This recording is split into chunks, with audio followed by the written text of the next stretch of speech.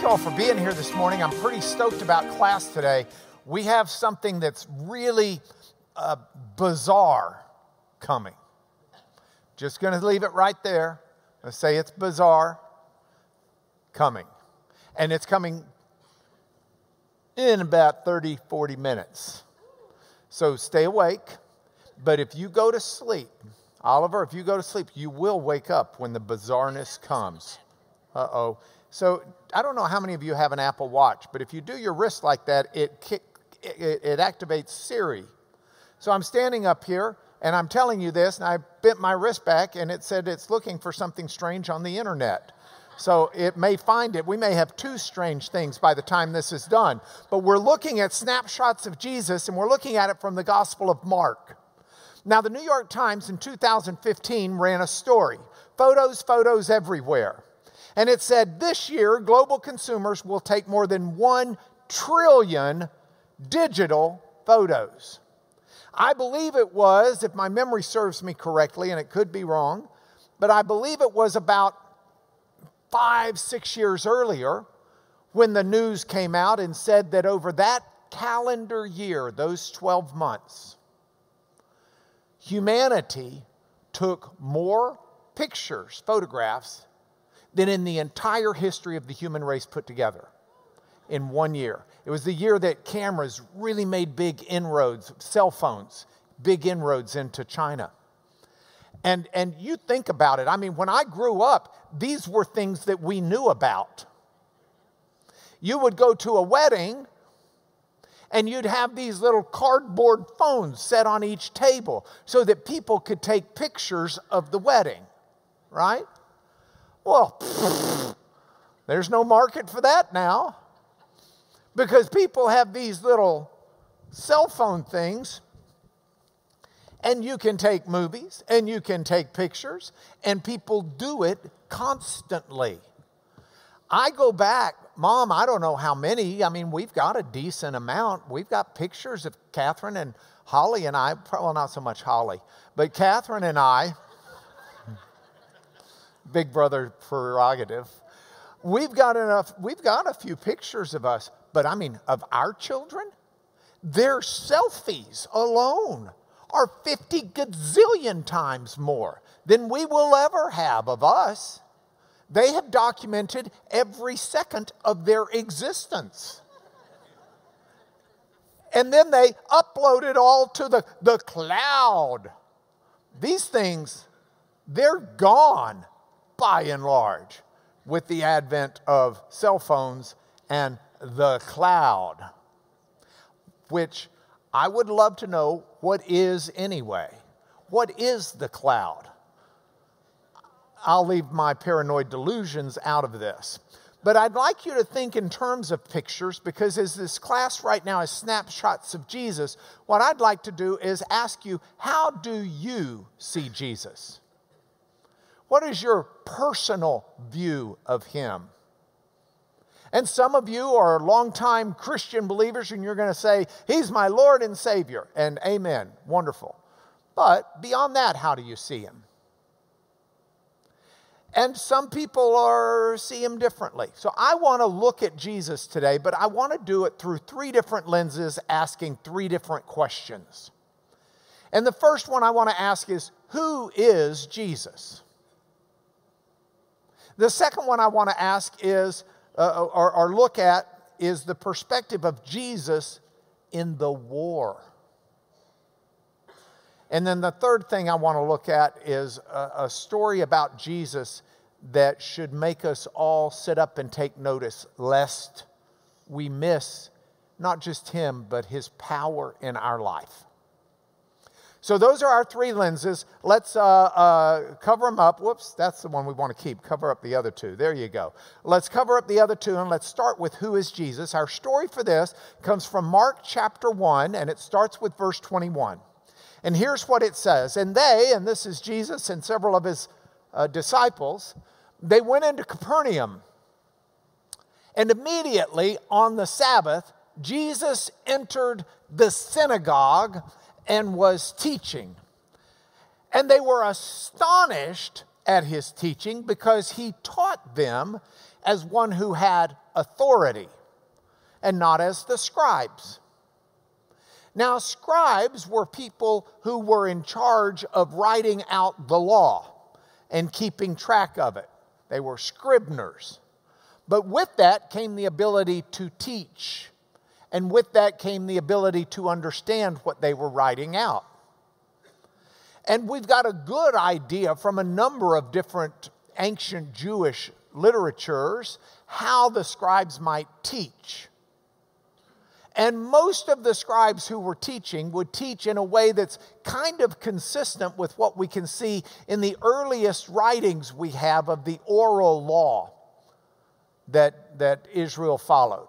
And this oral law is called the Mishnah, and it was written out probably started in the 3rd century being written out, so the 200s. But it was an oral code that had been there for centuries before. And if we just pull it up, you can get an idea. I pulled out this passage. Rabbi Shimon ben Gamaliel said, "The ancestral house of my father, the dynasty of Nesaim from the house of Hillel, was accustomed to give its white clothes to a Gentile launderer for no fewer than 3 days before Shabbat.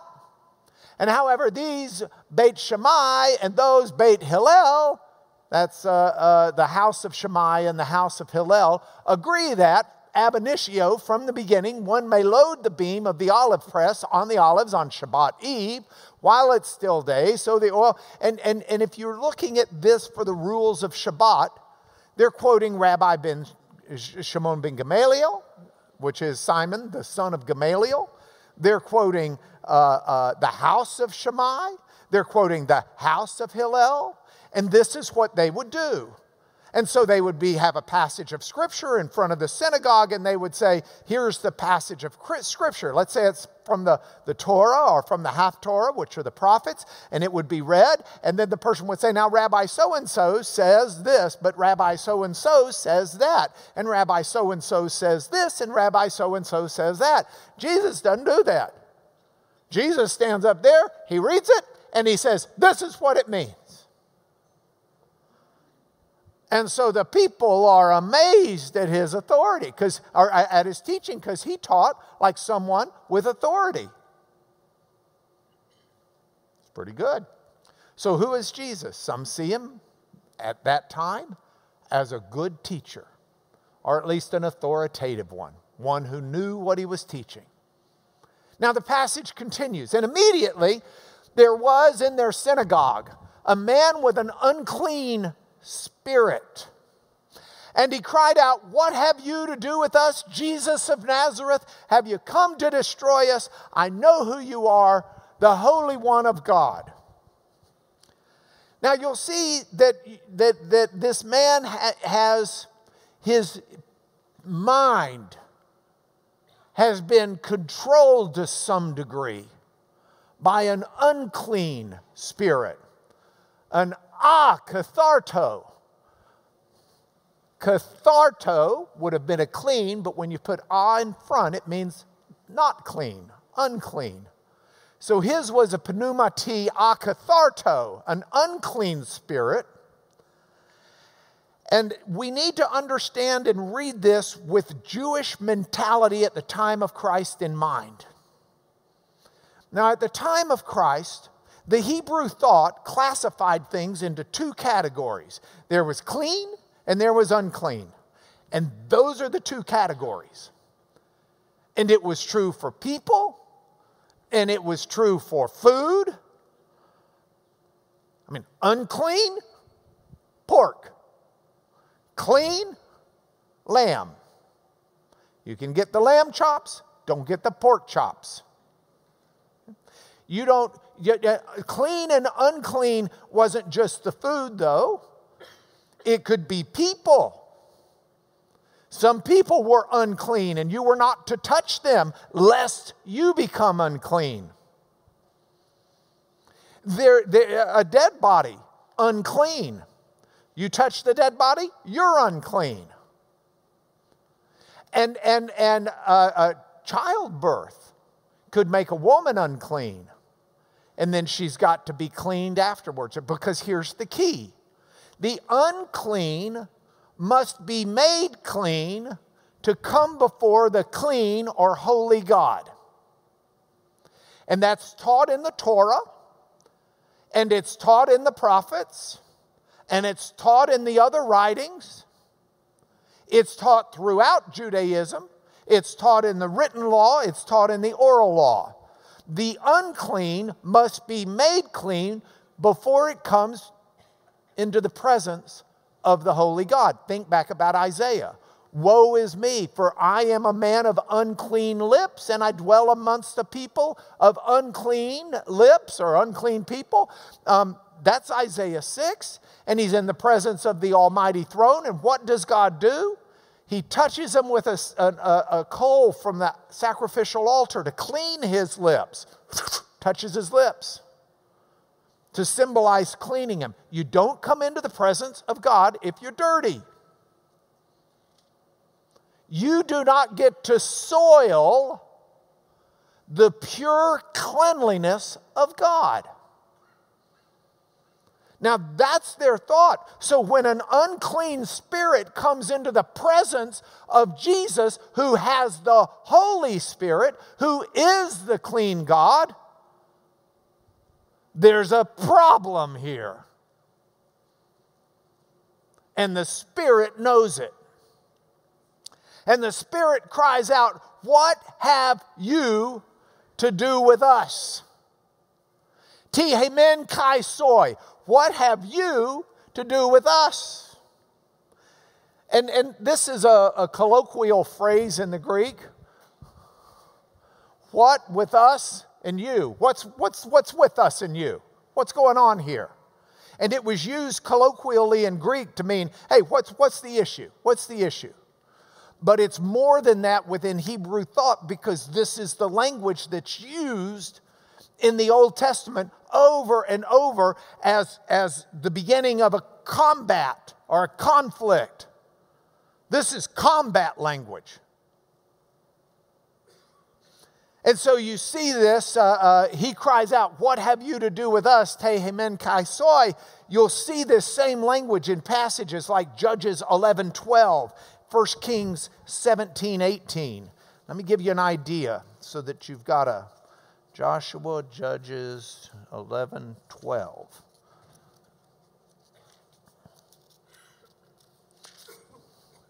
So this is the story of Jephthah.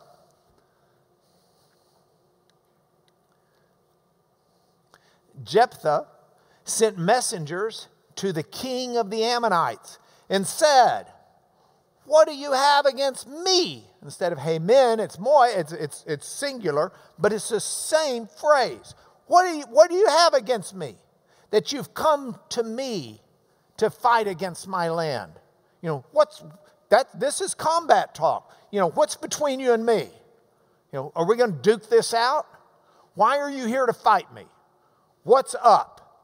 1 Kings 17:18. Same language. This is Elijah.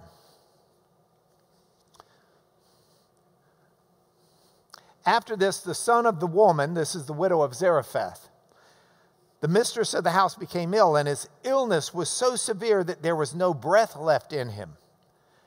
And she said to Elijah, "What have you against me, O man of God? You've come to me to bring my sin to remembrance and to cause the death of my son." Now, this is combative language. This is a challenge. This is what we've got here. And so when we read this language, we read it recognizing the combative nature of it. Then you add to it, the Spirit calls him first Jesus of Nazareth. And we know from ancient papyri, the magical papyri that scholars call it, that frequently in the world of demonic warfare and spirits and things like that, that naming someone gave you some measure of authority or power over them. And so some scholars look at this and say this is him not only challenging Jesus in the combative, but trying to exercise some measure of control over Jesus. You know, what have you to do with us? Jesus of Nazareth. Have you come to destroy us? I know who you are, the Holy One of God. This is a statement of fear. It's a statement of concern. You come to destroy us. You know, what's going on? And it makes me again ask the question, who is Jesus? Is he someone to be feared? The story says, I know who you are, the Holy One of God. Do you get that? Do I get that? That here, in the midst of a bunch of humans that don't have a clue who Jesus is, the demonic spirit does. And it's not just here, it's throughout Mark. The people don't get who Jesus is, but the demons absolutely did. And so you not only see it here, but you'll see it in Mark 3:11. You'll see it in Mark 5:7. You've got passages, Mark 3:11. And I'm going to actually look at this a little bit later on, but throw it up here now so that we've got it. Mark 3:11. Oops, here we go. Jesus withdraws, great crowd follows. When the great crowd heard all he was doing, they came to him, and he told his disciples to have a boat ready for him. He'd healed many, so all who had diseases pressed around him to touch him. And whenever the unclean spirits saw him, they fell down before him and cried out, "You're the Son of God." And he orders them not to make it known. I mean, this is, the demons get it. Look at Mark 5:7. This is where Jesus heals the man of the Gadarenes, and we'll go into this in some depth here in a minute. But the man of the Gadarenes, demon possessed, what have you to do with me? Same combative language, by the way. Jesus, Son of the Most High God. So the demons got it. They knew who Jesus was. James, the brother of Jesus, would later write, you believe God's one, you do well, even the demons believe, and they shudder. They don't make him Lord of their life, but they know certainly who he is. So the story continues, but Jesus rebuked the spirit, saying, be silent and come out of him. And the unclean spirit, convulsing him and crying out with a loud voice, came out of him. And they were all amazed. And they questioned themselves. They're saying, okay, now what's going on? We were amazed at the authority of his teaching, but get a load of this. Not just a new teaching with authority. He commands even the unclean spirits, and they obey him. He's got authority over them. And at once his fame spread everywhere. And I got to tell you, some of us are really good at looking at Jesus and seeing who he is and seeing what he does, and making it no more personal than that. And we can even talk about him as someone famous, deserving of a star in Hollywood on the sidewalk. Who is Jesus? Is he what some might say, just a really famous, important myth like Superman? Who is Jesus? Well, let's set that aside for a moment, and we're going to come back to it. But before we do, I want to look at Jesus in the war. Say, what war? Well, there's a war going on. And you should know that because we've been collateral damage in that war. We've been used by the enemy in that war. I don't know if you've been following the current events of what's going on in the Ukraine right now with Putin and Russia. And this is probably going to get me like hacked by some Russian hacker. So be it. But the concerns, we were in England last week, and the British media is really all over this. The concern is that Putin's not only getting ready to invade the Ukraine, but that he's sending in moles to set it up so that the moles will initiate the attack against Russia, and then Russia gets to retaliate. And those moles will be used to set up the attack. Now, I'm not plugged in. I don't know if that's going to happen. I don't know if that's true. I don't know any of that. But you and I have been used by the enemy in the war. So there's a war that's going on. And you don't have to look far to see it.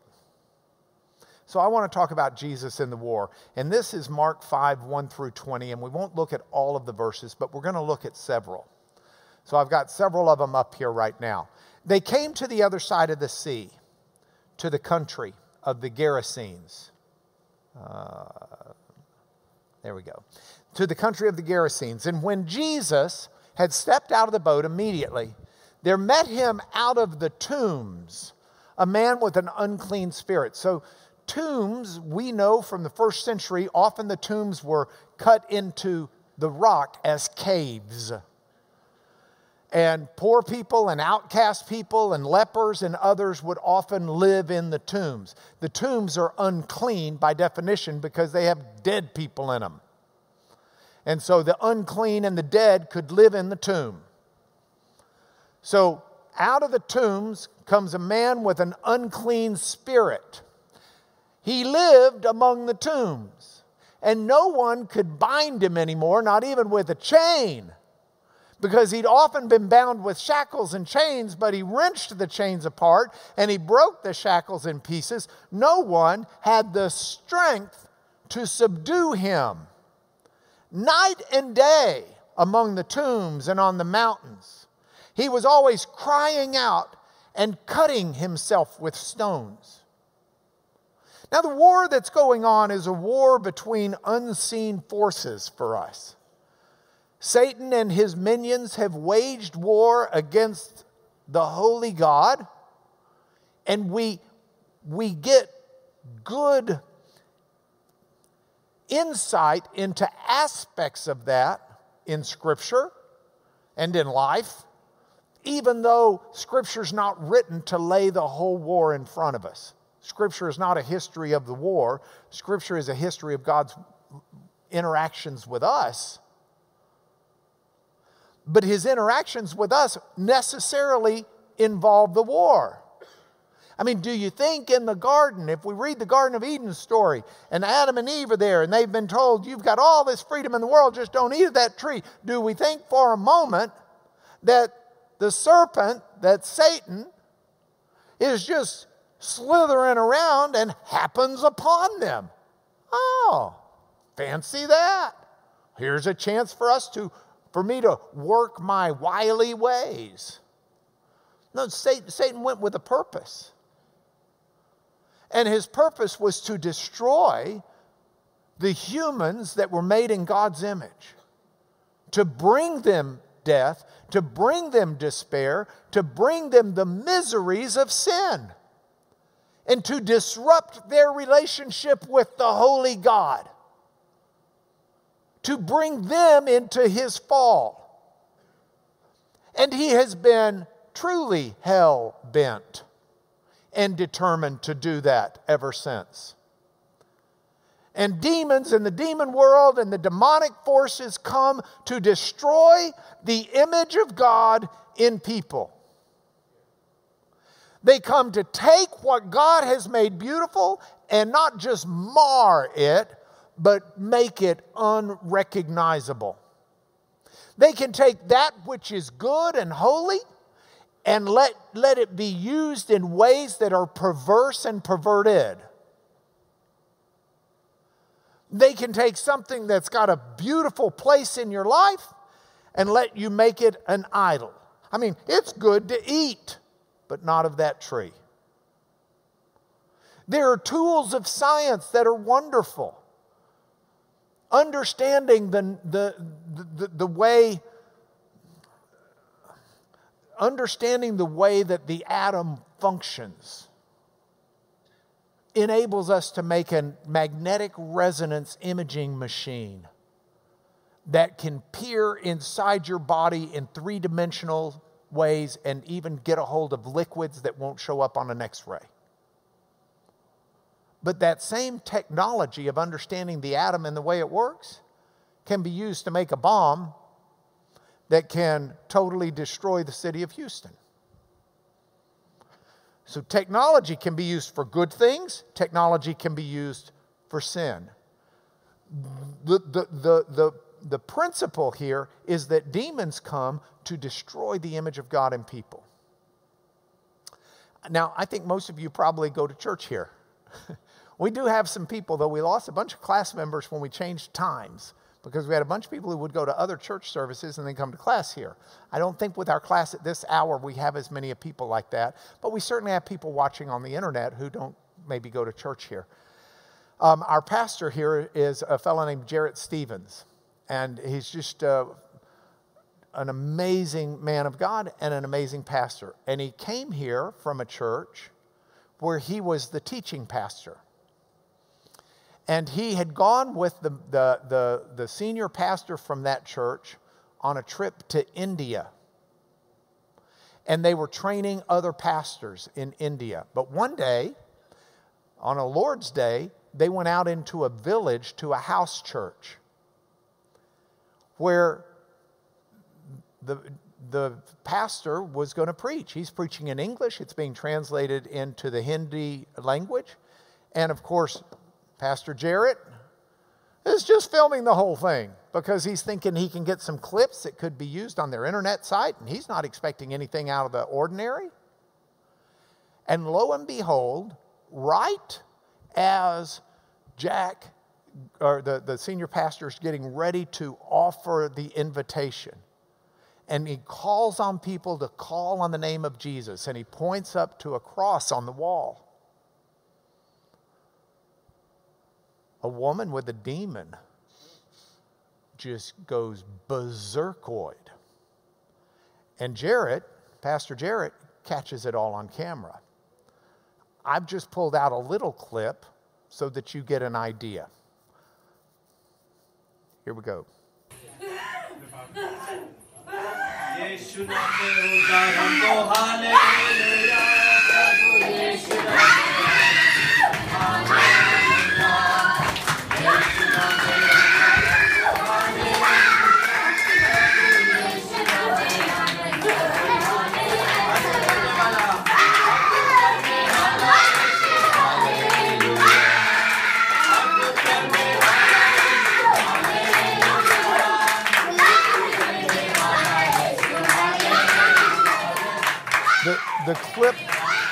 The clip that I pulled out here is one in the process of all of that. They had commanded the Spirit to come out, and they had started worshiping, and that was a worship song of theirs with the clapping.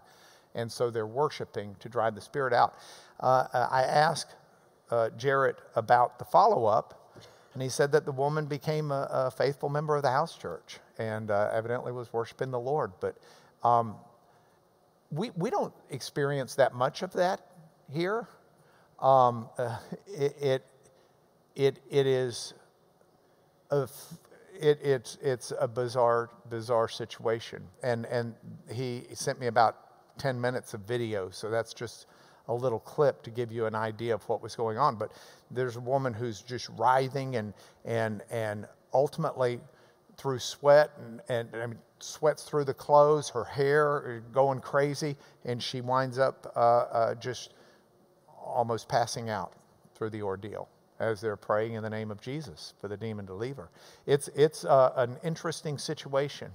So this man sees Jesus from afar. He runs and falls down before him and cries out with a loud voice, saying, "What have you to do with me, Jesus, Son of the Most High God?" That "what have you to do with me," tiemoi, kaisoi, that's that combative language. Calls him Jesus, Yeshua, Son of the Most High God. Knew exactly who Jesus was. And he does this and says, "I adjure you by God, don't torment me." And Mark says he was saying this, that the Spirit says this, the unclean spirit, because Jesus is saying to him, "Come out of the man, you unclean spirit." So he's not coming out immediately. He's dialoguing with Jesus. Jesus said, "What's your name?" He says, my name is Legion, for we are many. And the Spirit begs Jesus earnestly not to send them out of the country. But there's a great herd of pigs, which are an unclean animal, feeding on the hillside. So they begged him, saying, send us to the pigs. Let us enter them. So Jesus gives them permission. And the unclean spirits come out of the man. They enter the pigs, and the herd, numbering about 2,000, rushes down the steep bank into the sea and drowns in the sea. Now, there's a teaching moment for us in this story beyond simply the demons coming to destroy the image of God in humanity. And that is that demons are also coming to destroy the world of God. The man of God, the man created in God's image, was fighting for life, still cutting himself and all of these other things. The pigs, they got no shot. So they're just immediately destroyed. But that's what we've got here. We've got a world that is feeling the consequences of the war. We've got people that are involved in the war. And in the midst of this, we have the Lord Jesus coming out. And the Lord Jesus comes to restore that which the evil mars and contorts and distorts. And Jesus says, I'm going to come restore that. And he comes to do that. And he comes to do that to those people. And he comes to do it to the world. This is one way I urge us to understand the Lord's Prayer. The Lord's Prayer, which I think most everybody knows, whether Christian or not.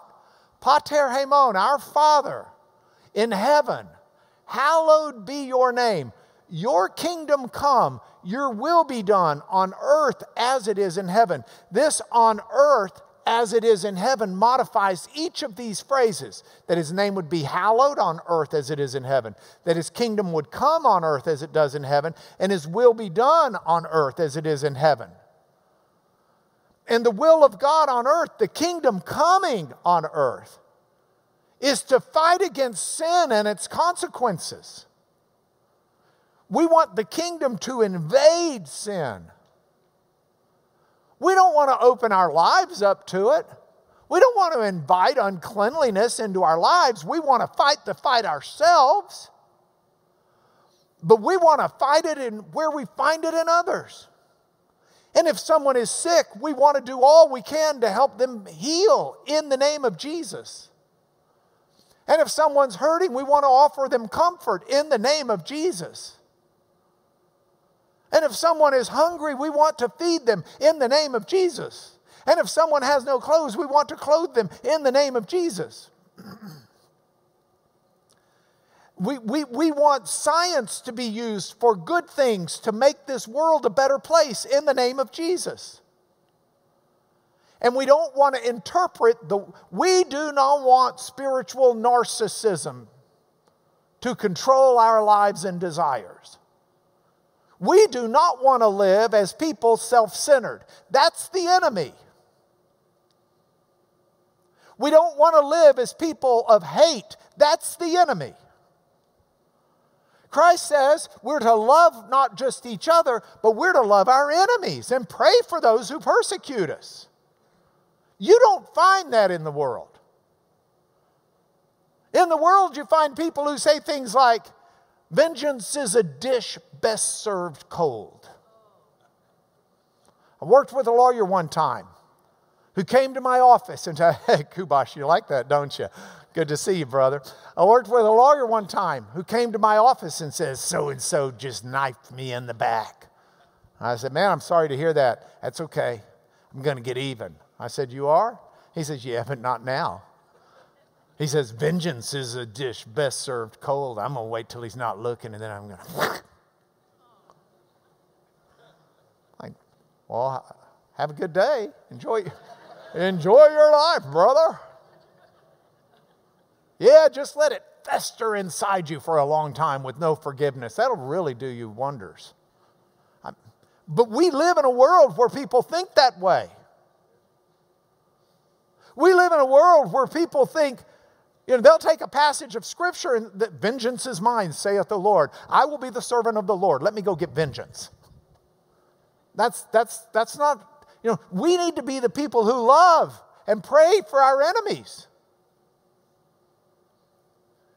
We need an entire different worldview because this is a war.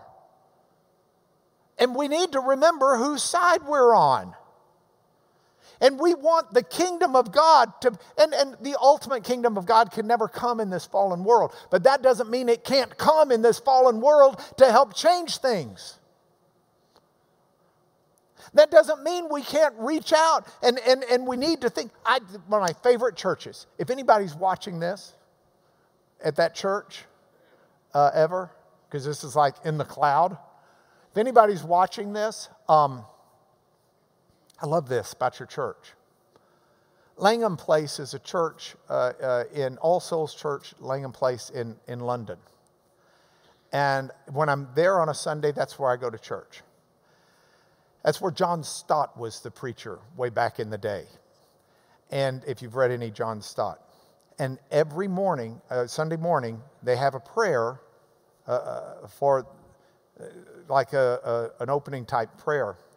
But the prayer is always divided into 3 different sections. They first pray for the world.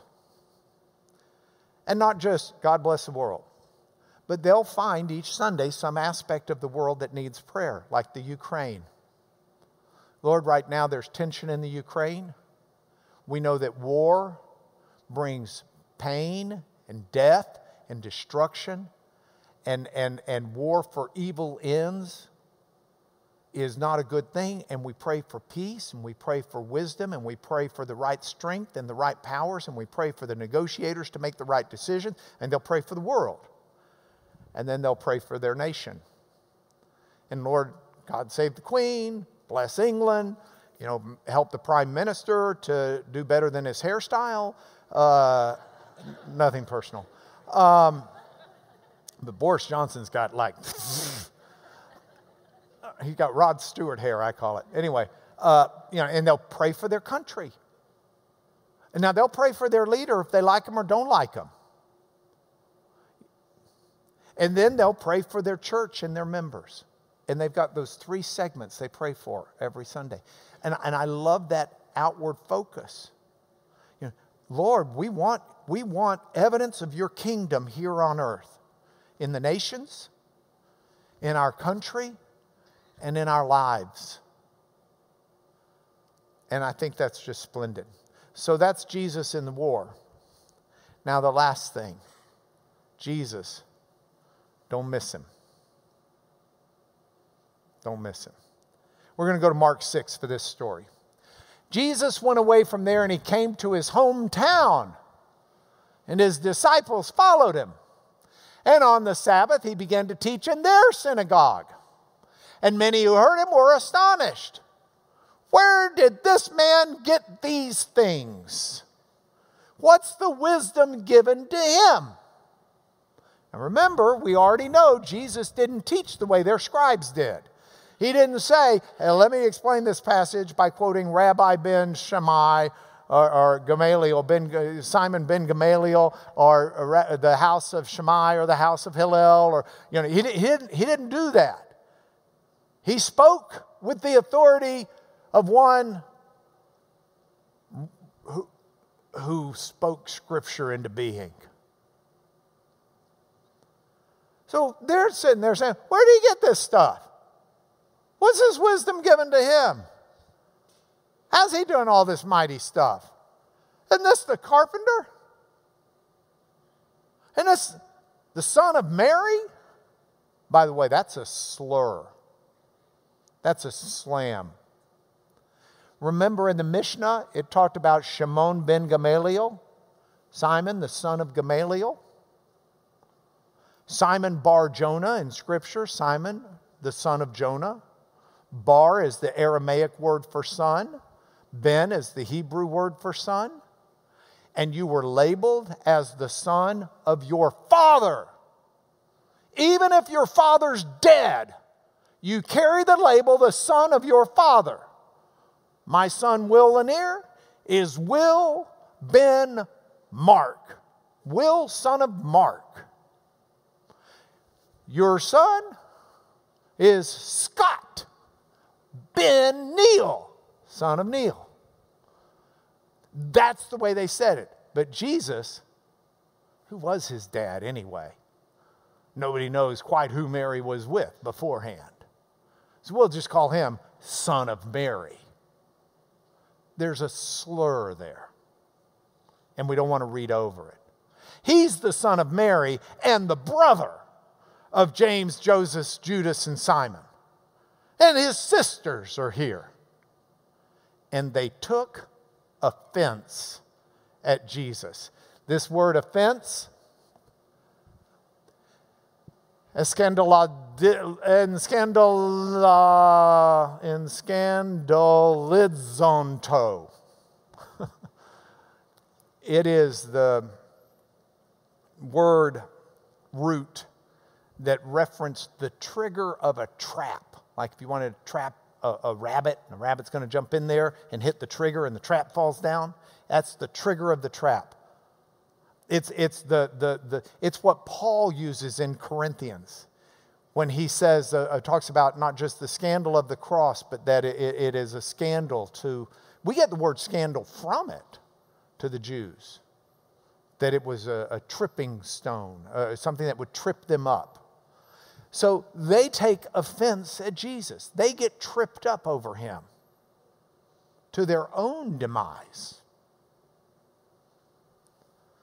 And Jesus said to him, a prophet is not without honor, except in his hometown and among his relatives and in his own household.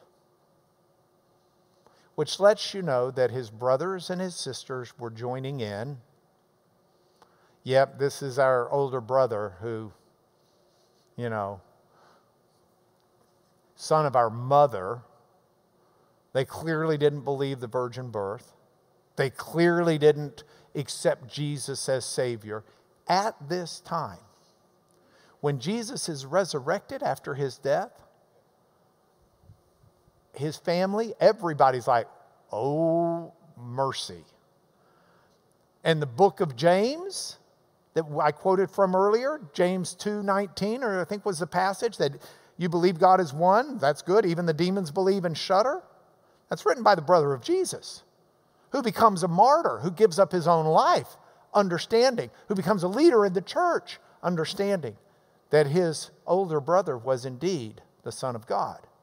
But at this point, they're mocking him.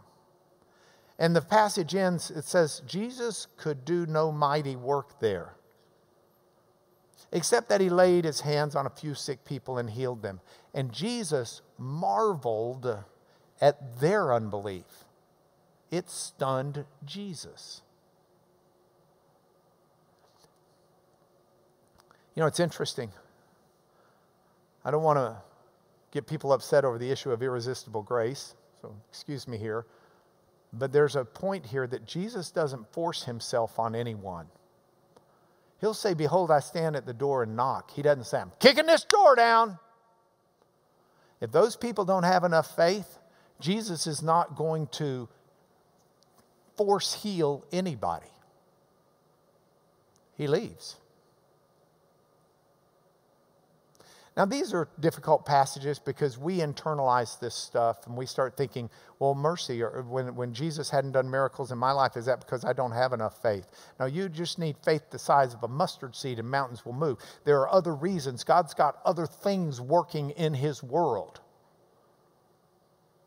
And so we don't need to take this as an indictment of our faith, but we do need to understand realistically that there are times we do not trust in Jesus, and as a result, we don't get the fruits and the benefits that we would if we did.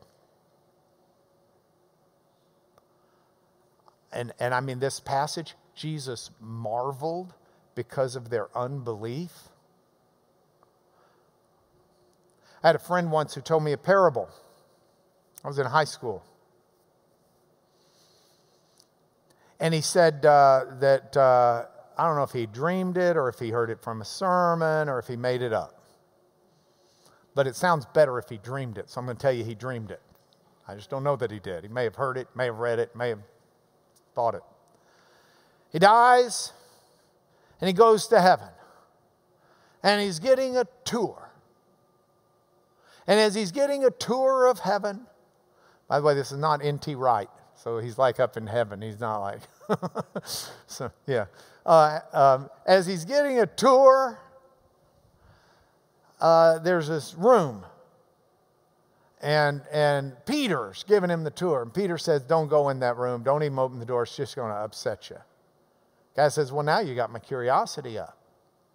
He says, "No, seriously, you don't want to go there." Guy says, "Well, am I allowed to?" "Yeah, you're allowed to, but you don't want to." The guy says, "Well, I'm going to." And he opens the door, and it's chock full of all of these treasures. And they've got the guy's name on them. The guy says, "Wait a minute, these treasures, they've got my name on them." "Yeah." "Well, are these mine?" "Well, they would have been yours on earth." "What do you mean would have? I didn't get these things." And he says, "Yeah, you didn't trust God enough to get them." You know, if you trust God, you've got some measure of life that you won't have if you don't. And I'm not saying, gee, trust God and you're going to get millions of dollars in your bank. I'm not telling you trust God and you're never going to get sick. I'm not telling you trust God and your family's going to be healed.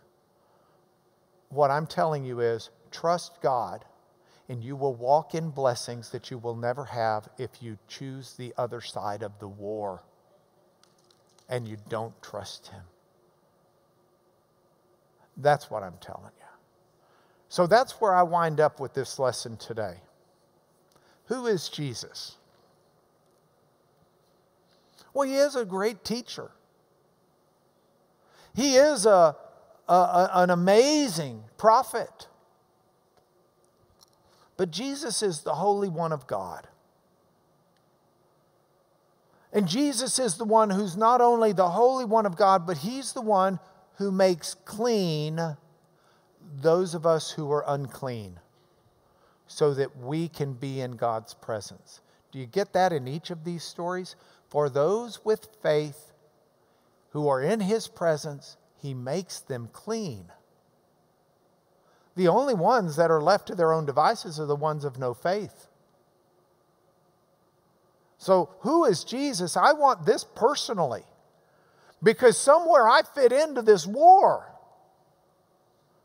And I don't want to just be Satan's punching bag. Do you know some of the most miserable people I've ever met are people who are too religious to have the fun the world offers, and too worldly to have the joy that the faith offers, the Lord offers. People who sit in the middle on the fence. Yes, I'm a believer, but they're not willing to trust God. They'll trust Him until it calls on them to sacrifice, or calls on them to make a decision that doesn't seem wise, or intrudes upon their personal entertainment preferences. And then all of a sudden it's like, well, hey, I trust God, but let's don't take this too far. And there's a war that's going on. And I want to ask myself, where am I? Because I want to be on Jesus' side, not only though in my own life, but in the lives of those I see. If I did not believe that God wanted me to be up here teaching, I would not be up here teaching. There are some great teachers in this church. And I'd be sitting down listening to them and soaking it in. I've got some wonderful opportunities in this world to do some things with my time other than spend hours and hours getting ready to teach. But there's a war going on, and this is some way I can invest in other people's lives, because I want to be on the side of the Lord. And so I need to take this seriously, and I need to do this right. But you've got those opportunities too. It may not be to teach a class, but you've got opportunities to love the unloved, to forgive the unforgivable, to walk in the faith that God has control of your life and control of your heart and control of your mind and wants to bless you as you trust Him. Even if you're hurting, even if you're miserable. And so I want to be that voice to urge you there. And then finally, I don't want to miss Him because I don't want to miss out on what He has in store for me. I'd much rather have what God has in store for me than I would all the riches of the world. I'd much rather have what God has in store for me than all of the feel-good moments that human life can offer. I'd much rather have what God has in store for me than what makes my stomach full at the moment. And that's my issue. That's where I land with these snapshots of Jesus today. So with that, let me bless you in the name of Jesus, and we'll look at more snapshots next week. Father, in Jesus' holy, righteous name, we come before you confessing our uncleanness and seeking His purity. We come before you confessing our unfaithfulness and seeking greater faith. We come before you testifying to the war and seeking to be your warriors, empowered by your Spirit, following your lead, and seeing your kingdom come and your will be done as your name is hallowed on earth as it is in heaven. This is our prayer in the power of Jesus Christ. Amen.